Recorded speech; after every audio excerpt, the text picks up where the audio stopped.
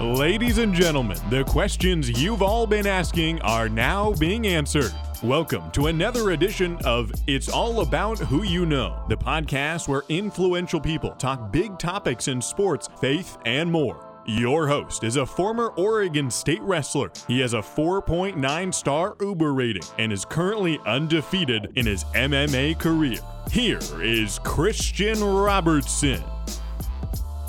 Hey guys, welcome back to another episode of It's All About Who You Know. Real quick, before we get into the podcast, just want to give you a quick introduction as to who our guest today is. Our guest is Eli Worth Jones. Eli is a firefighter in the Las Vegas Valley. Been on the department with some years now. He's a paramedic, and he recently went to Ukraine to help out with the war effort. So did a lot of paramedic work. Really cool story that he's talking about, so definitely stay till the end. At the end, it cuts out a little bit, but you kind of get the gist of it. He really great guy, super good conversation that we had to have, or that we got to have rather, and just really enjoyed it. Really enjoyed the time speaking with Eli, and I hope you guys enjoy as well. If you have not yet, make sure you go leave a 5-star review on Apple Podcasts. Let us know what you think of the podcast, and help push this out so we can get more people listening. Also, go check out my 2 YouTube channels. I have a YouTube channel just for this podcast, It's All About Who You Know, and my main channel where I post most of my vlogs and like fun fight stuff and all that is just Christian Robertson. So go check those 2 out and leave a 5-star review. I appreciate you guys. Enjoy. There we go. What's up, buddy? Hey, how's it going, man? Good, brother. How are you? I guess I already asked that twice. Sorry about that. No worries. Oh, you're good. I didn't hear the first time, so you're good. Okay. That's always weird. You're like, hey, how's it going? Good. How are you? Good. What about you? Good. Yeah. Good. Yep. Stay good. What are you up to today? Not much. Flew back into town with a buddy this morning, crashed out, and then doing this, changed the oil in the truck, and then getting to go hang out with a friend, do a little rock climbing this evening. So okay, pretty chill day. So is that one of your big hobbies is rock climbing? Yeah. I've rock climbed for coming up on 10 years now. Really? So yeah, I guided a little bit. I was in college in the summers and a little bit during the school year, and then still just do it recreationally. My buddy, who I just flew back in town with, he normally works up in Yosemite National Park, so I go up there a couple times a year and rock climb with him up there, and then got a couple friends in town I rock climb with. So just good therapy, get outside and have some fun. So, do you feel that rock climbing serves the job at all? I think in like a personal way, yeah, that like I enjoy getting outside and it's good. I'd say 50% of my climbing friends are non-work related, so it's kind of nice to get away from that sometimes. Outside of that, not really. Okay. This year, I might go onto our technical rescue team on the fire department, which I've done in the past for other agencies, and I do for Metro Search and Rescue. So like, there's some correlation there of like, if you're rescuing a rock climber, I understand their systems and their equipment and what they're doing, but outside of that, not too much. Not so much here, like in Vegas. Do you think there's other places that it would probably serve more? I think if you're like working in the rope rescue community or the search and rescue or mountain rescue group, then like, yeah, absolutely. It's the same thing.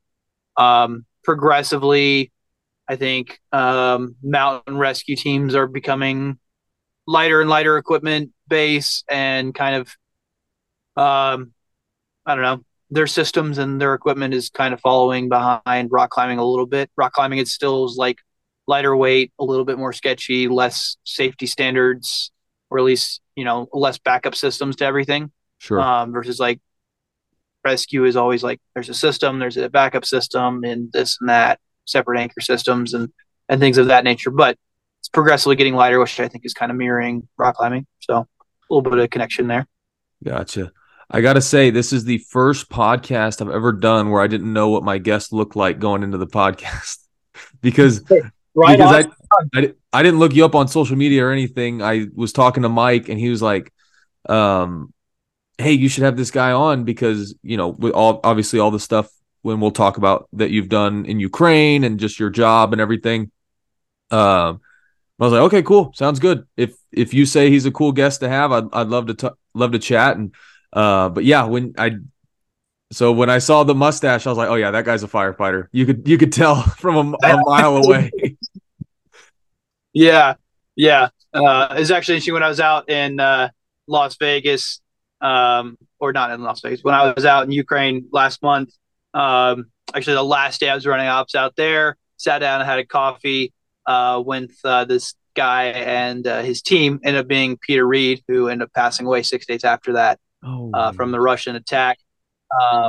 But we were like talking or whatever and chatting, and we were the two Americans at the table. And there's just like most things are universal. I think a lot of things that we see as like, oh, this is an American standard is like more of just like a global human being thing. Right. But Americans definitely have a slightly different sense of humor, especially like military and first responder Americans. So we're like kicking it a little bit at the table and laughing and whatnot. And he was like, oh, what do you do? And I'm like, oh, medic. And he's like, and a fireman. Yeah. And I was like, yeah. And a fireman. He was like, yeah, like other side of the world, Dirty Stash gives it away every time. So really, yeah. Do they? Yeah. Do they have any customs like that, like grooming customs or like little things that they do? Because like a firefighter or a cop walks in the room, a military guy walks in the room, like they all have their different little quirks. Like I'm a MMA fighter, a wrestler, like you can kind of tell, like a bronc rider, a bull rider, you're gonna tell because they got that stature. Is there anything like that over there, or? I don't think as much. You definitely like get some that you're like, okay, like there's a the position of authority, maybe the just the body language and whatnot. Not as much, which is kind of interesting. Just like looking at people from different organizations. Like I think it's I met a Swedish fireman a couple years ago, and he was like full beard, dreadlocks, and I was like, and he's like, oh yeah, I'm a fireman too, and I was like, sure you are, bud. And he's like, no, like in Norway we don't have the grooming standards. He's like, your firemen and cop are a lot like German firemen and cops, where it's very more paramilitary, right? Tighter and grooming standards, but not all countries have that. Because he's like, and I was like, well, what about your mask? And he was like, well, it's a positive air system anyway, so even if you get a break in your seal, it's just going to push air out. Like, yeah, that makes absolutely it makes sense. But yeah, not everywhere requires their firemen to be clean shaven, even when they're wearing a SCBA mask. So yeah, I've heard. But yeah, out there wasn't particularly. It's also like really interesting because like with the war and everything else, like camouflage and like military designs have just become like popular culture to some degree, and it's also just become like the replacement of all the winter clothes that were destroyed by the Russians, where you had to leave in your house when the Russians invaded. Right. The cheapest and most abundant replacement is like the military uniforms coming in, Sure. either privately or through our the many NATO organizations and countries that are donating. So that's kind of more of a common thing to see then. Gotcha. Do you see the grooming standards for the U.S. going away a little bit? Because I know for police out here in Vegas, they just got rid of it. I don't know why they did that, but I know they got rid of it. Yeah. The whole like assimilate with the community and kind of trying to fit it. I know a lot of departments are going towards like, facial hair within like an inch or whatever, or half inch, and allowing visible tattoos and stuff like that. Yeah, I think it's interesting. I think that like the fireman thing for facial hair for us is because of like personal protective equipment and like your mask has to fit and whatnot. And the NFPA doesn't usually change its mind very quickly on anything, which can be at times frustrating. So I doubt that that'll really ever change as far as that goes. But other ways, I think it's a little more lenient, especially for like law enforcement. I think it's not unreasonable either. Like, a little bit of facial hair and some tattoo showing, especially the tattoo thing. Like that's kind of the nice thing on our fire department is we don't really have a tattoo standard as long as it's not like obscene. So like guys have sleeves and stuff like that, and they don't have to cover them up. Versus like all the cops in the valley have to cover up all their tattoos. So sure, gotcha. Now tell me a little bit about how you got into firefighting, and before we get into some of the Ukraine stuff, I just want to hear. You texted me a little bit of information about it. Where are you from originally? I grew up on a small town on the West Virginia border, kind of between, but the closest town was like Abingdon, Virginia. That was kind of like a significant dot on yeah. So. Okay. And then now how long have you been with Las Vegas Fire? 4.5. Yeah, 4.5 coming up on 5. Gotcha. July makes 5. Okay. Did you go to school? Did you go to college or anything like that? Yeah, I actually did 3.5 years of a bachelor's degree.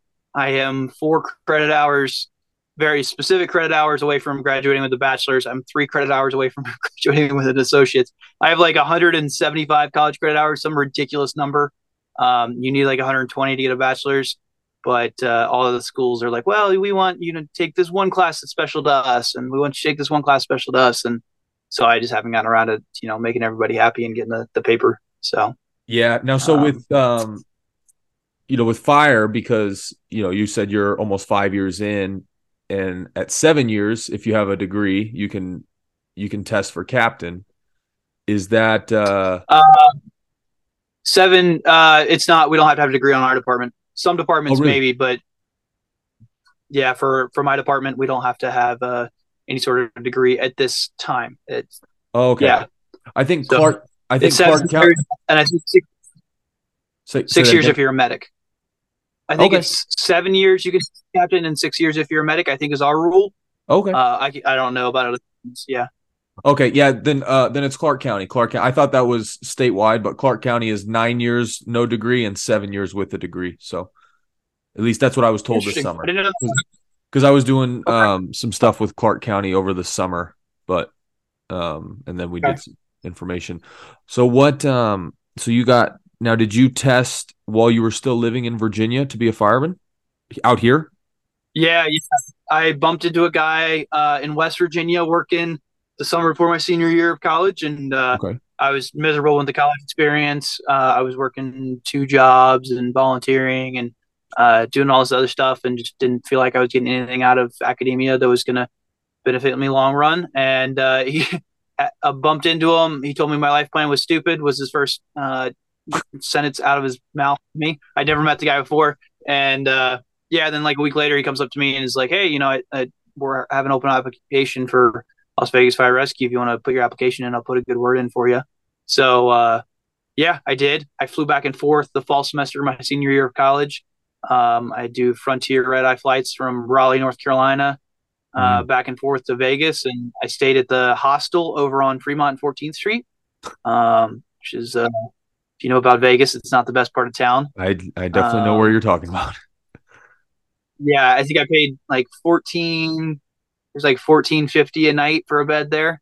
So I tested, and then right at the tail end of that fall semester of senior year, I got a conditional offer, and ended up dropping out of college and moved out here tail end of December of 2017. Now, what do you mean by conditional offer? It's been a minute since I've gone through all this stuff, but basically saying that you're not, they can fire you at will. You still have to like pass a physical at the time that you get the job offer and you sign your paperwork. So it's just like not a full blown offer. I don't understand how all the language works. Okay. Gotcha. I thought you were talking about something else, but that's like kind of like being when you're in rookie school, or where you're going through the you get it. Yeah. Now so you were a paramedic at this time, or you were EMT, or how was that? What were you doing at the time? I was finishing up the testing for my advanced EMT. I had taken night classes when I was in college to get my EMT basic.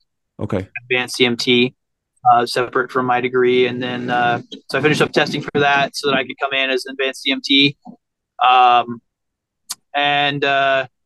But I was not a paramedic. I went to a paramedic school. It's been 2 years ago now, through the department. Okay. My department, I promotional tested well, and was sent to paramedic school for my department. Gotcha. Now, did you work as an EMT or at advanced at any point in time before getting on the department, or did you do all your training and all your stuff on the job once you got with Las Vegas? No, I had so I started on a search and rescue team when I was 16. I did that when I was 18 is when I went to EMT school, and at the same time I joined the local fire department. So I was a volunteer fireman for a mixed professional department in my hometown. Okay. So I started working there as an EMT, and even then, while I was working on my advanced EMT, I was working under guys as an advanced EMT, so still doing IVs and stuff like that. Gotcha. And yeah, so then was doing that, and then I worked part time in the summertime in West Virginia. I'd work for the Boy Scouts full time, and then on my nights and weekends, I'd work for the fire department part time as a firefighter EMT for them as well. So I had experience there. We did the EMS coverage for the summer camp. And then we also had a station in town that the last summer I lived in the station in town and ran calls out of there. So Gotcha. I had prior experience coming out here. Yeah. And then long story, but I ended up getting non-confirmed for my first academy out here. So then I went to work for about 4 or 5 months for AMR and the Speedway, doing their EMS team out of the Speedway before I got rehired. So weirdly, as it all works out, I also had like experience with private ambulance in Las Vegas, which ended up being a huge benefit for once I got on the job. So Gotcha. Yeah, I'm sure Southern. Now you were on the border of Virginia and West Virginia, so I'm sure it's probably a little bit different pace out here than it is out there. Probably a lot slower out there, and then here we're like top 3 call centers in the entire U.S. Yeah, that's what I was told when I got on, and I was talking to someone else the other day, and they were saying that they did the math. Someone did the math or a study on it. Like Las Vegas paramedics, a year working here is the equivalent of like 7 years working in an average EMS system in the United States. But yeah, I was told when I got on with AMR that it was the third busiest EMS system. So it's very different. I learned a lot from the guys that I got started with, kind of to the point that paramedic school wasn't like that crazy hard or too eye-opening. Like a lot of the stuff was just like, oh, cool. I remember learning about this from the medics I worked with back in Virginia and West Virginia. So that was great. But now talking to them and like listening to their like, oh yeah, I just had this call, or yeah, I had a cardiac arrest, last month and something like that. And you're like, man, that's a 48-hour shift for me most days. It's like, Right. there's a lot larger transient population out here that we deal with that maybe isn't acutely sick all the time, but then like there's a lot of facilities and just a lot of people out here, a lot of retirement communities that keep us busy. But yeah, you get a lot of experience really fast as a medic out here. Gotcha. Now, okay, so you went to Ukraine recently. When did you get back? So my first trip was mid-August to the end of September. I did 6 weeks back then, and then I just did 4 weeks again this past January. I think I landed back in Vegas on the 31st of January. So how did you get in and like into this, and what were you doing while you were over there? Yeah, getting into it, like, I don't know, people are always like, oh yeah, like how'd you get involved with that? And then I started thinking about it. I'm like, I don't know. It was something I followed from the very beginning, but like just a weird story of, I don't know, is last year, and it seems like a lifetime ago now. But yeah, I looked into it, and then like obviously I asked for international, volunteers, and they have the Foreign Legion is a military battalion, a couple of battalions of just foreign fighters that fight for Ukraine, that are paid and treated the same as Ukrainian soldiers. All the pay scales, all the same. And so, and they signed contracts with the Ukrainian military. So those guys obviously were going over there. I just followed it from the beginning, and I didn't know that much about Ukraine. Wasn't really like a anti-Russian person, but it was pretty cool to see someone just have the guts to stand up to, to someone like that, and just the organization and the willpower of the people out there to stand up for themselves. And then just definitely pretty impressive. And I think, I've been reading a book about the first 150 days of combat out there, and a lot of guys are like, yeah, well, like wasn't super, like I didn't vote for President Zelensky, but now he's our president, and pretty cool. So just to see how he stepped up as a wartime president was pretty inspiring. So just kept track of the it as much as you can as a foreigner, especially in America. I feel like we're very limited on what's actually going on out there. Yeah. And just kept following it. I knew I had a bunch of time off in August and September. And I originally wanted to go work for Yosemite Search and Rescue part-time as a paramedic for them, and go work with my buddy up there. And they were like, oh, well, we actually don't need an extra paramedic this year, so we've got it covered. So I was like, all right, well, girlfriend and I were then going to go out of town for like a month, but then she changed jobs and couldn't get the time off work like she had originally talked as well. And so I was like, well, like, this is what I want to do. I wasn't planning on doing anything what I end up having done now. But I originally was like, well, basically the big thing with the war is that it has limited supply of like traditional healthcare services to civilians. So like, not only are you dealing with like massive trauma incidents and just a massive amount of trauma on the battlefield on both sides, you're also now dealing with civilians being involved in that, and casualties sometimes, I would argue pretty heavily targeted by the Russians, but then also sometimes just downright accidents. But you also have these people along the front lines that, they don't have an ambulance service anymore. Like Bakhmut, Ukraine, we're like one of the last ambulances going in there for civilians. There's just not access to any sort of outside healthcare or medication, prescriptions, anything like that. So the original idea was that I was going to go into some of the deoccupied areas that were low risk, and I wanted to get in there and just work in like a small clinic setting, work with like a doctor or physician's assistant, just doing medical checkups. Right. Basically just grandma and grandpa's, make sure they get their prescriptions and take care of that stuff. So nothing exciting or intense was the goal. That's what I convinced my girlfriend to be okay with me going and doing. And so I ended up finding this organization off of Reddit, a young woman who was a combat medic veteran and just a cool person all around, was recruiting for her organization. So interviewed with her, sent her my resume, sent her my certifications and whatnot. She's like, this is awesome. We really struggle. We have people that are like, yeah, I want to come help, but they don't actually have any current up-to-date certifications. So it's huge that you have that. This is what we're looking at. She's like, the highest risk that we're dealing with is like maybe some unexploded ordnances.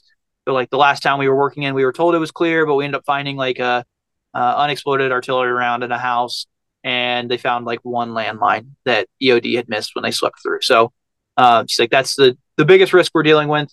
And like, if you want, we're going to start recommending to volunteers to bring like ballistic plates and a helmet just in case, just so you have it and you're not trying to like acquire it once you're in country. So I'm like, okay, cool. Like, sounds pretty low risk. Sounds pretty chill. I'll work on getting some plates and a helmet. So ended up getting those from a buddy. Bought a plate carrier. He provided me with some plates and a helmet that he had acquired through his years of service. And so I had that.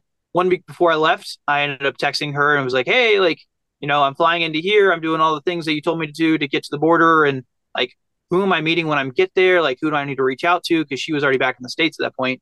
And she was like, oh, I don't feel comfortable recruiting for that organization anymore. But I'll put you in contact with the guy that took my job. And I'm like, what? Like, I have a $1,500 plane ticket, like, that I'm hopping on a plane. Like, next week I've got, train tickets already pre-purchased to get to the border and everything else. And I'm like, yeah, she tells me this. So then she's like, oh, I reached out to the guy that took my job, and he left the organization as well. Oh, no. And doesn't feel comfortable working with. And I'm like, oh, brother. Yeah. So I'm like, okay, like, talk to my girlfriend was really the only person I talked to that knew I was going last time. I didn't tell my family what I was doing. And yeah, I was like, oh, okay, cool. And then last second, I'm like, I don't know what I'm doing. So she was like, well, I'll give you the contact information of the guy that took her job that then left her job as well. He's going down to southern Ukraine to work with the team, and maybe they'd have room for a medic.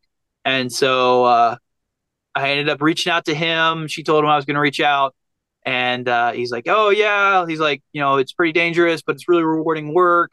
And I don't remember what he said that they were doing, but then he sent me this video and he's like, hey, just like a heads up, I feel like we should be honest with like the risks that you're taking and whatnot. But like, this was our night last night. And literally the night before I texted them, they got in like a direct targeted hit on them from the Russians. And they were staying in like a 4-story building that used to be like a kind of retirement home kind of deal, but bigger building, dorm style building. And two of the guys ended up getting injured, either from small shrapnel or glass getting blown out from the windows. But one guy got a pretty good laceration and a deep embedded piece into his foot. The other guy got one in the hand that ended up being a material bleed. They threw a tourniquet on him at like 3:00 in the morning. And it had been 100% a targeted attack. Ripped up a couple of their vehicles pretty good. So he's sending me this video of like the rounds incoming, and he's like, "Yeah, this is like what we're doing." Like, I'm just like, "Well, I don't have any options left." Like, I spent 2 months prepping for finding an organization that I was excited to do work with. Prepping all of my kit. I took a couple extra classes and everything else, and like, I don't have the time to go get vetted by another organization at this point. So let's do it. So that turned into a whole other thing, but at least got me out there, got me over the border, got me in a couple of tighter spots in Mykolaiv. That was Mykolaiv at the time in August last year was pretty spicy. The Russians were kind of all sitting outside on the southern and eastern edge of the city. So it was artillery range all day if they wanted to. And it was just weird. The rounds would hit before the air raid sirens went off and whatnot. So there's times you'd be sitting there at a nice little cute diner or whatever that just like is wonderful European diner, eating a cheeseburger and some French fries and having a beer in the afternoon, and you'd like hear incoming artillery rounds going off in the distance, and then you hear the air raid sirens start spooling up and going off. So ended up getting me there. I ended up making some connections, but we never really got any work in. I ended up jumping teams again once I was out there to go work with the Norwegian. And at that point, then we were doing a mixture of civilian, like medical evacuations, as well as some military transport. So we had contact with the local dispatcher for the military and basically would go help shuttle wounded soldiers away from the front line. So they get to a immediate hospital, basic life support, sometimes like chest tubes, stuff like that, stop the bleed, maybe some minimalist surgery. And then we'd pick them up and start moving them further west from there. So we're doing that. And then evacuations for mostly old people that just had, conditions that either need to be monitored, they're severely dehydrated, or they couldn't walk and they need to be able to be carried down out of, sometimes 6-7 story apartment buildings, getting carried down and just needed a place to lay down. So, an ambulance is the way to do that. So we were doing that, which was always interesting. We went into a couple places back in August and September, like Bakhmut at the time, which was a completely different place than it is now. But we were there. Then like Nikopol, New York, places that are all still pretty well along the front lines within artillery range of the Russians kind of deal. So that's what I was doing back then. And basically that's what I ended up picking up on doing. The Norwegian I was working with at the time, ended up being 2 Norwegian medics. I met an American with them that was a businessman that had some family ties to Ukraine, and we all ended up kind of coming together and forming what is now frontlinemedics.org, which is the organization that I went with this last time. And I now am doing North American recruiting for them for volunteers. So wow. So yeah, it's like everyone's like, "Oh, how'd you get there?" And it's like, I wish this was like an easy story, but it really was just a jump in here and there and making it work at the time. And I'm really happy with it overall. There's times at the time it was very frustrating. I'm a get up in the morning and like work, and then like just want to do something at all times, and that's just not always the case, especially in war. Like a lot of it's downtime. Yeah. And that's very frustrating for a lot of us that are very motivated. So but yeah, overall it's been an awesome experience. What did you find out what happened with the original organization? Yeah, so they're actually still running some stuff. I still follow them on social media, and they recently posted a couple of things. Basically there was this just big kind of falling out in between. The guy I ended up meeting up with, the American that my original contact gave me his number, and the heads of the organization, they ran out of money and things got really crummy. And then when they got hit, they ended up not bringing the ambulance they were using out with them at the time. They ended up leaving it in Mykolaiv because they got hit. And so then the organization was claiming that they stole it, blah, blah. And they're like, well, we sent you a pin drop on its locations and you have the keys to it. So I don't know how this is stealing. So it's just like a whole lot of just kind of wartime drama that just gets people messed up, and Gotcha. difference of um opinions and whatnot. So they're still doing some work out there, and it seems like they've gotten reorganized and kind of doing stuff that's more appropriate for their levels. I don't think they're doing anything medical based. It's all just aid delivery to civilians and whatnot, which is very necessary and good work, just not what I was intended to go with them. So I know. yeah. Now, yeah, when that guy sent you that video, did you think, like, were you like, I should just turn around? Like, I can't, I didn't really sign up for that. I mean, I'm sure it went through your mind, but what were the odds that you were not going at that point? It was interesting, man. Like, I feel like at the moment that he sent it to me and I watched it, one, I didn't like go through it and like really pay attention. I just was like, okay, yeah, they got hit, you know. I didn't go through and break down videos like I would now if someone sent me that. And at the time I was like, well, this sucks. This is a lot more than I signed up for, but I'm down for it. I've trained for it. So, you know, let's do it. I don't have a really, didn't feel like I had a different option, but that being said, like the days leading up to leaving, being on the plane, leaving the train, I ended up spending a night on just the Polish side of the border because I missed my connecting train into Ukraine at the time. And there was a lot of like downtime to like think about things. And then like that, I was like shitting my brains out, couldn't sleep, like just the not knowing what I was getting into, and like everything you see coming out of there is worst case scenario for the most part. And like the war and the front lines in Bakhmut right now are like absolute hellholes that like you can't imagine exist for human beings. But the large majority of the country is pretty peaceful and pretty nice, and people are wonderful, and it's a good place to be. So there was like real absolute fear, panic attacks, like they're just barely contained going there and just like being like, no, like, but because yeah, I was like, I could have gone and spent 6 weeks bouncing around Europe. Like I had enough money saved up. I could have gone into hop hostels through, you know, all of Eastern Europe and had a great, you know, normal vacation. So there was definitely like that temptation, especially as I sat there on the border and like, you know, do I do this or do I not? And like I told my parents I was going to stay on the Polish side of the border and was just helping out with refugees that were crossing the border. I wasn't going into the country, and you know, my girlfriend knew what I was doing, and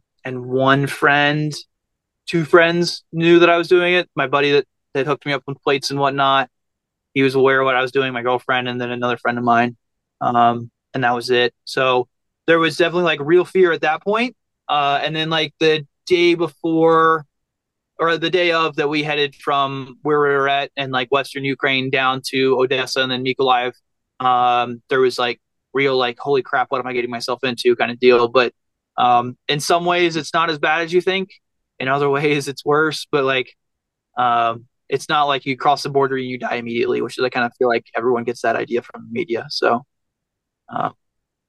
yeah, it's a weird place. Gotcha. Now, it's a great place, but it's weird. Yeah. How close were you to the front lines? Last time we got within like 500 meters, about 500 yards of like what is considered the gray zone. So like no one has real control over it in Eastern Bakhmut. I don't know if you saw, there's a CNN story that they did on us while I was out there. They actually did a pretty good job with it. That was on a Monday.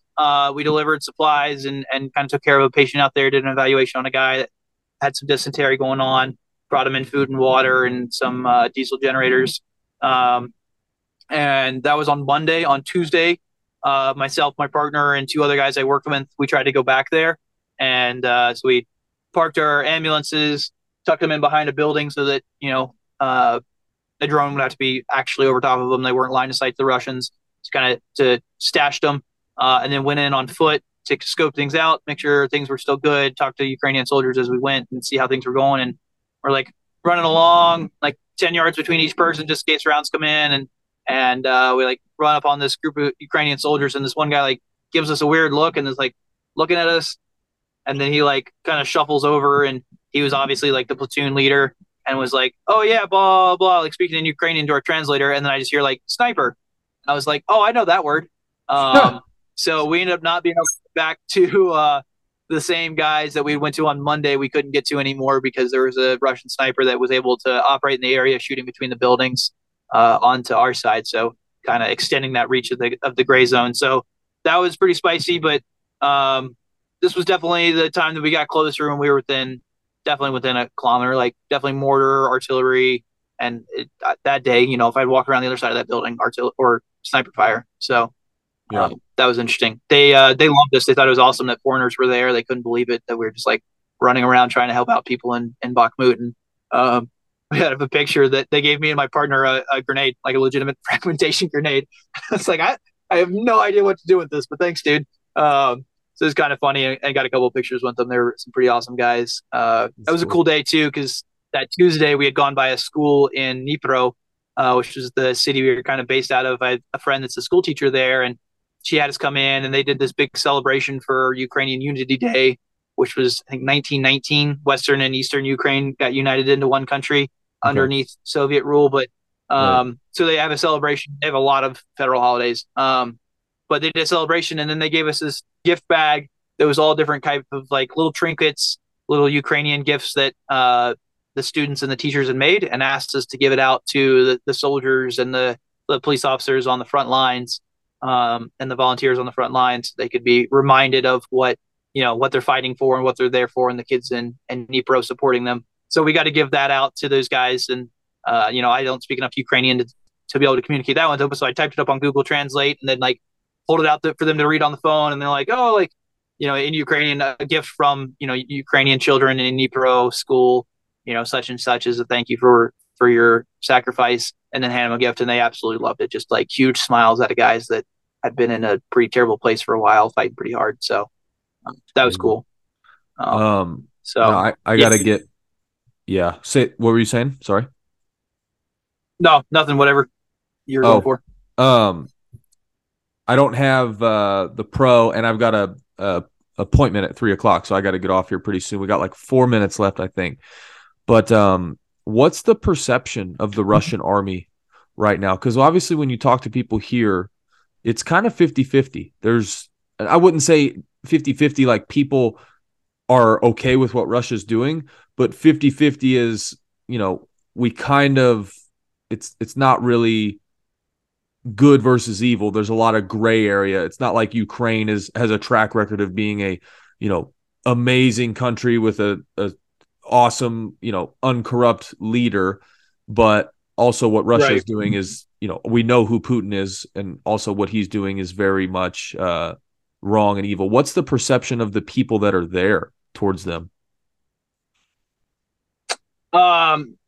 Yeah, I think it's a really difficult question, and something I've kind of tried to work around being home this time, because I was a little bit more public about my trip this last time. Obviously, it was on the national news that I was in Bakhmut, so people know. And it's been interesting because I definitely run into some Americans that are just like straight up pro-Russian, and it's really weird.